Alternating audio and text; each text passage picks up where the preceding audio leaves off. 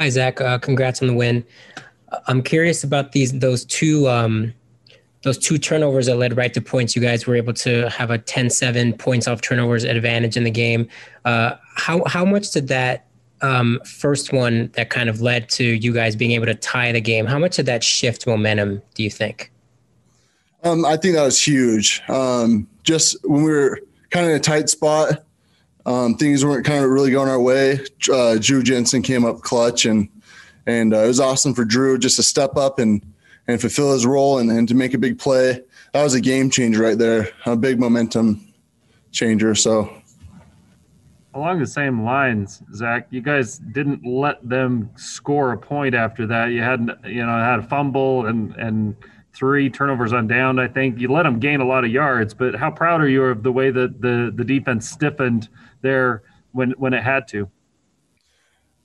I'm super proud of the whole defense. I think everyone was just rallying and doing their job. And, sometimes things weren't going our way, but we were bending, but we didn't break. And everyone showed effort, especially down in the goal line. Caden Haas stepping up big, and Bracken El-Bakri just grinding his guts out. And all the other players on defense really stepped up in crucial moments. I think that was the difference in the game. All right, let's take another question. Let's see from Sean Walker and Matt Biamonte.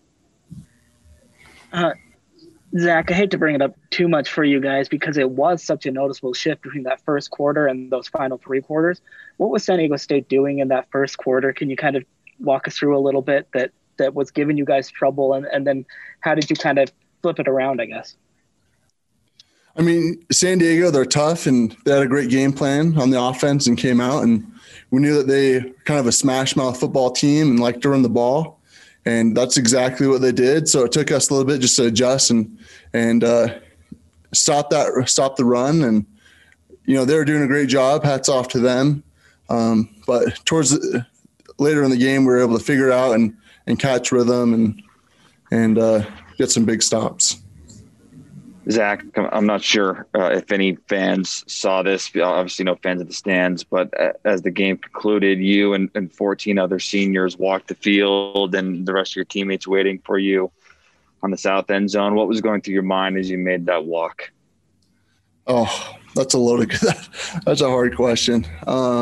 It was just heart wrenching. It was just such a bittersweet experience just to walk across and be linked up to, some of my brothers for life that I've made here at BYU, and to look across and see all these guys that I love and would do anything for, and to look around and just see the stadium of Lavelle Edwards. And, it was just a special moment, all the hard work we put in the off season, all the stadiums we ran here, and all the amazing memories, it all just kind of hit me at once. So it was just an amazing opportunity to be there with my brothers. So I loved it. Okay, Alex Vehar again, and then Jared, if you had another question as well.